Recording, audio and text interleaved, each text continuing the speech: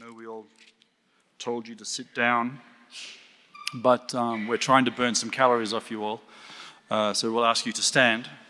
No, honestly, it's a tradition that when you are in the presence of a king, especially when one is talking, that you stand.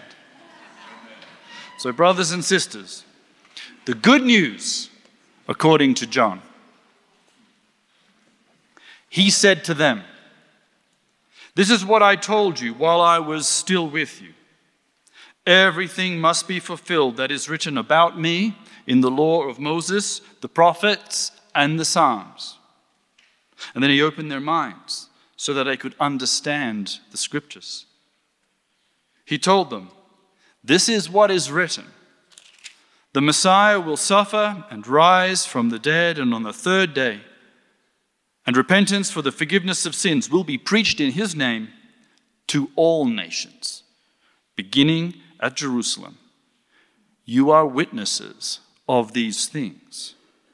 I am going to send you what my Father has promised, but stay in the city until you have been clothed with power from on high."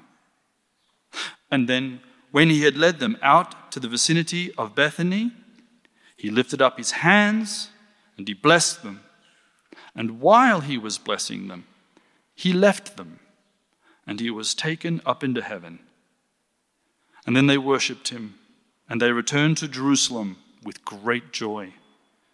And they stayed continually at the temple, praising God. This is the word of the Lord. Thanks be to God. Please be seated.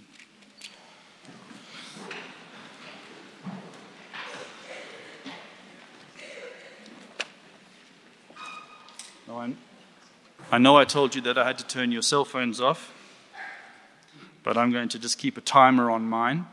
It's for your protection. Once this gets to 55 minutes, I promise I'll stop, okay? All right. Keep going. All right. So, Ascension Day. It's not something that is often celebrated because it's always on a Thursday, and most of us are working. So Resurrection Sunday is a Sunday, obviously. That's not rocket science. 40 days from a Sunday is always a Thursday. And so it's one of those really important moments that often gets missed. So you're allowed to roll it over to this Sunday, the last Sunday in Easter. And it's one of the three what we call the principal feasts in traditional churches. These are days that the clergy are not allowed to take off.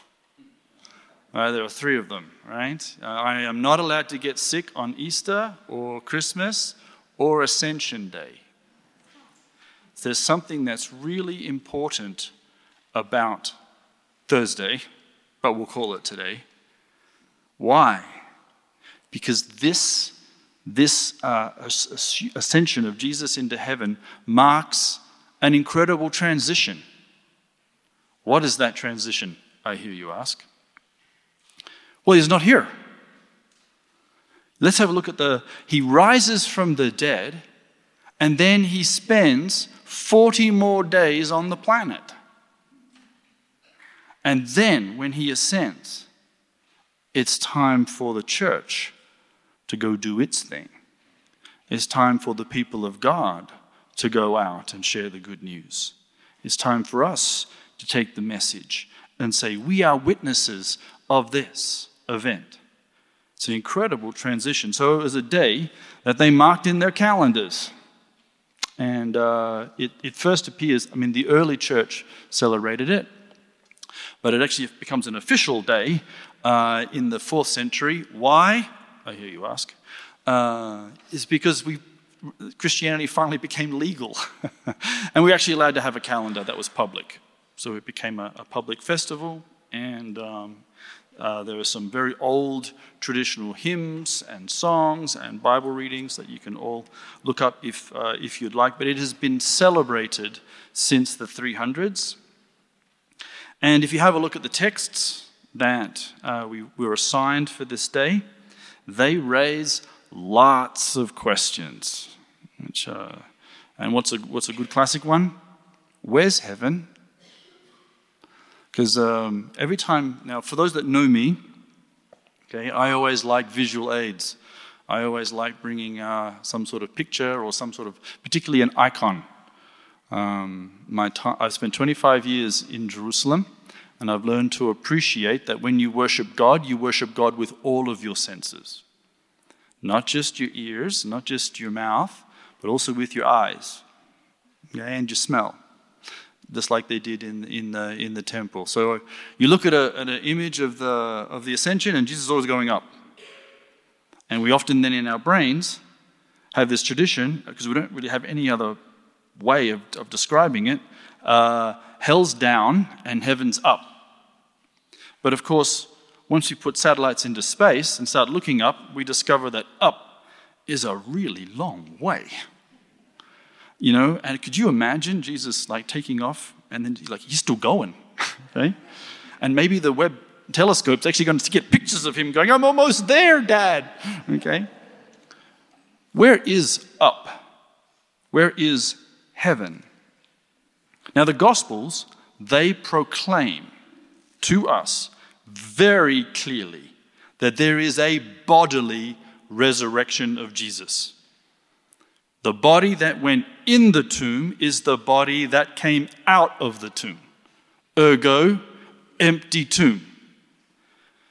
What is there's a lot of tension in this glorified body because Jesus eats. We read it in today's readings. While he was eating with them. Not while he was pretending to eat with them, because in his resurrected body he doesn't need to. But the Gospel of Luke deliberately says, I have flesh and bone. So he even said, I've got bone. They can't even see inside that. He's carrying bodily wounds. And yet, at the same time, he can hide himself from them. He can appear in locked rooms. He can go up. So the tension isn't resolved in the Gospels. That's a very Hebraic Jewish tradition. Just leave the tension. And so now you can almost imagine, what the Marvel and the DC and the superhero movies talk about, the multiverse, the realms within realms. The Hebrew Bible sort of kind of has this mystery that there's this unseen realm, the principalities and the powers, but they're there. And every now and again they can interact. So when you have Gideon threshing his floor in the book of Judges, and then it says that an angel appeared. The Hebrew word for to show himself is actually reflexive. A reflexive verb is something that is being done to him. It's passive. So he was there, he was watching Gideon, but he couldn't interact until someone came along and said, now you can talk to him. And now you can't. They're close. Jacob, when he's having his dream, he sees a ladder. There are places on the planet that are even really, really close. And he sees a ladder with angels ascending and descending. Now, read that very carefully. If angels are ascending and then descending, where do they start from? They start from here. And we think, okay, aren't they supposed to be sitting in heaven? They've got a job to do. And part of their jobs might be in this realm too. I mean, let's always ask the question, where was God before he made heaven? It's not that God made heaven and then said, oh, thank God, now I've got somewhere to sit down. I really should have done this before. Okay? What's the very first thing that God does after making heaven? He leaves it. And he goes and tends in the garden with Adam. In the cool of the evening, Adam, tell me about your day. I mean, I already know what you're going to say because I'm God, but I really like the sound of your voice. What did you call that animal over there? I already know, but tell me again because it's really weird. And so they're close in some way, but when we look into the scriptures and they give little hints, they also give a lot more questions because remember the Bible particularly the Hebrew scriptures, they love mystery. And we read in our Daniel passage that Daniel looks into heaven and he sees thrones. And then there's a whole lot after that. But most rabbis and rabbinical students get stuck on that very first sentence because there's something wrong. I looked into the heaven and I saw thrones. What's the problem with that? How many thrones are supposed to be in heaven? One. And who's sitting on it? God. Right? So who's this other chair for? Right? He looks into heavens and he sees two. It's like, I'm struck with a mystery. Or straight away, something's there that shouldn't be there. But it is there. And the Ancient of Days comes and takes his seat. And there's fire. And there's books, which is another interesting question. Why do we need to write anything down? Have angels got bad memories? But we look, when Jewish people think about heaven and they talk about it, it looks remarkably like earth. What do I mean by that? Well, it's got gravity. It'd be very difficult for someone to sit on anything. I saw the Ancient of Days floating off into the distance. Okay? Or the angels are walking around with magnetic boots. No, none of that was there. Fire. If you have fire, what do you have to have? Oxygen, which actually makes perfect sense because Elijah was assumed into heaven as a human. Could you imagine if there wasn't oxygen in heaven? The angels welcome Elijah, then they go, oh, this is not working out for him. Hey, Jesus, the guy's turning blue. I don't think this is a really good idea. How can you speak if there's no oxygen? There's plants in heaven. You go into Revelation and people are waving palm branches. You didn't have to bring them before you got there, okay? Could you imagine that? You get to heaven. Did you bring your palm branch? No. Go back. It's going to look weird for Mum. I know. There's a horse in heaven. And I really hope there's lots of them. The white horse that comes. If he's the only animal in heaven, then he is really hoping for Judgment Day, so that he can come down here and be with some other animals that look just like him. So heaven, it's like earth. It's made by the same guy. And it might even have the same properties. It's a mystery. But there were two thrones in heaven. So someone's got to be sitting on that other one. Enter Son of Man. And Ben Adam in Hebrew literally means human. Son, it means human being. What is a human doing in heaven, I hear you ask? Well, Jesus didn't call himself the Son of God much on the planet. And he doesn't call himself the Alpha and Omega until Revelation. But he does use the word the Son of Man a lot. Because he's identifying himself with this character who enters in, takes his throne, and then everybody worships him. A dominion is given to him. Authority and power is given to him. And what's he going to do with his authority and his power? Well, he's just spent lots of time telling us and telling his disciples, this is the type of king that I am. This is the type of king I want you to go out and share. So he spends 40 more days on the planet talking about it. Have you noticed that? 40 more days. So he doesn't just rise from the dead, show up and say, wow, look at that. That hurt. Not going to do that again. See ya. Good luck. I'll be back. Might be a couple of thousand years your time. 40 more days, the Lord of the universe stays teaching. Something was so important to Jesus that he kept teaching it. And he kept teaching about the kingdom of God. He kept talking about this is what it's like to live when I'm king of your life. And then he says, you need to wait. Now, why wait 10 days? I don't know. I've thought about it. I've discussed it with some of my brothers and sisters. I've talked to Saint Google and Saint Wikipedia, patron saints of misinformation. And they can't tell me. Is it got something to do with the 10 days of awe? Maybe. Is it to do with the 10 commandments? I'm not sure. But there was a 10-day period where the disciples had to wait in expectation for something called the baptism of the Holy Spirit. Now, interestingly enough, they already had the Holy Spirit. When did they get that? I hear you ask. You guys ask a lot of questions. John chapter 20. Jesus rises from the dead, does one of his mysterious appearances into a locked room. And then he says, receive the Holy Spirit. Not receive the Holy Spirit in 50 days. So one would assume then that they have received the Holy Spirit, would they not? Now, this is where you got to put your Jewish hats on. Okay, the kippers. If someone said a baptism, what would you think?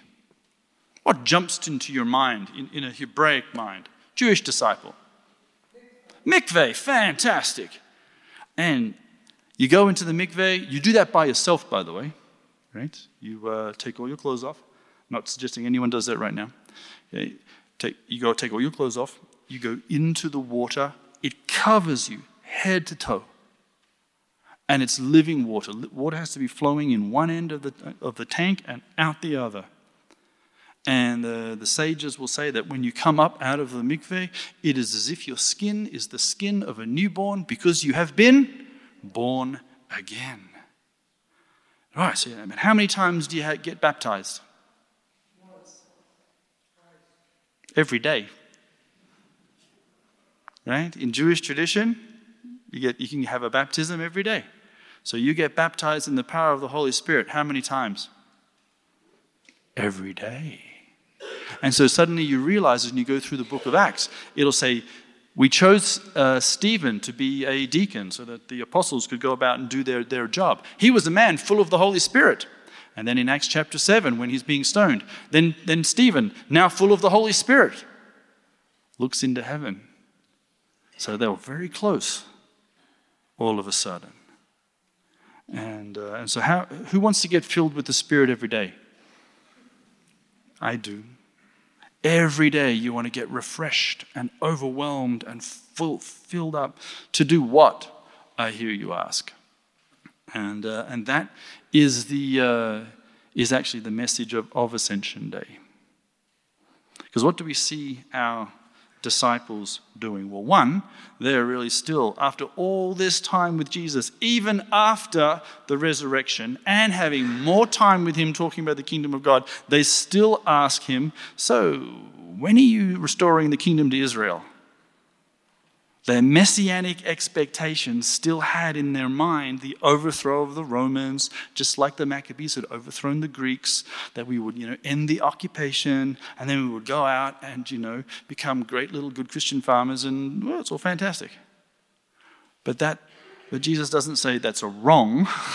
He just says it's just not for you to know right now. You guys have another task. And I'm really glad that when Jesus berates his disciples, he doesn't sort of like, write a report card and go, F, you guys are useless. I'm going to go to China and get Chinese disciples because they will do everything I say. He still works with us fallen creatures, even when we get it wrong. Again and again and again. He says, look, just get filled with the Holy Spirit and get on with it. And what else do we see them doing? Well, we're looking into heaven. Looking up. Obviously he went up. How he then got into heaven from there, I don't know. You don't know. No one knows. Where is he now? He's in heaven. How do I know that? You know that. He said that. Where is he? Very, very close. In Acts chapter 10, an angel appears to Cornelius while he's praying. And the angel says, Cornelius, we've been in heaven, we've heard your prayers, and we've seen your good deeds. They're watching. Now, doesn't that just freak you out sometimes? And then he talks. And what does the angel not do? The angel does not share the gospel. The angel says, there's a really important Jewish guy who's hanging out in Joppa. I think you should go and talk to him. And now if I was Cornelius, I would have said, why can't you just tell me? I mean, you're here. You have my undivided attention. Why is it that the angels don't share the gospel? It's our job. It's the mission that our master has given us. You will go and be my witnesses in Jerusalem, in Judea, until the ends of the earth you will go. Anyone here from New Zealand? You are? According to how the crow flies, New Zealand is the furthest away from Jerusalem there is. Okay, and who lives there? Hobbits, apparently. But that's it. And the church got there, by the way. We have believers in that sunny little land. So the disciples are looking up into heaven, and then all of a sudden it says the angels just appeared.